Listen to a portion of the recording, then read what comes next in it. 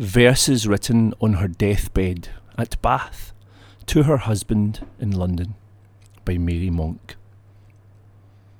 Thou who dost all my worldly thoughts employ, thou pleasing source of all my earthly joy, thou tenderest husband and thou dearest friend, to thee this first, this last adieu I send.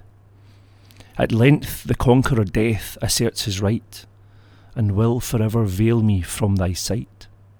He woos me to him with a cheerful grace, and not one terror clouds his meagre face.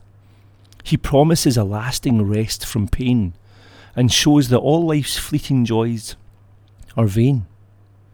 The eternal scenes of heaven he sets in view, and tells me that no other joys are true.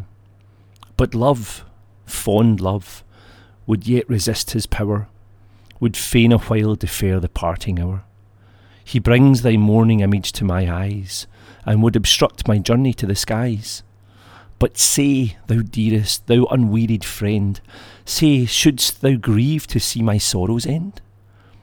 Thou knowest a painful pilgrimage I've passed, and shouldst thou grieve that rest is come at last? Rather, rejoice to see me shake off life, and die, as I have lived, thy faithful wife.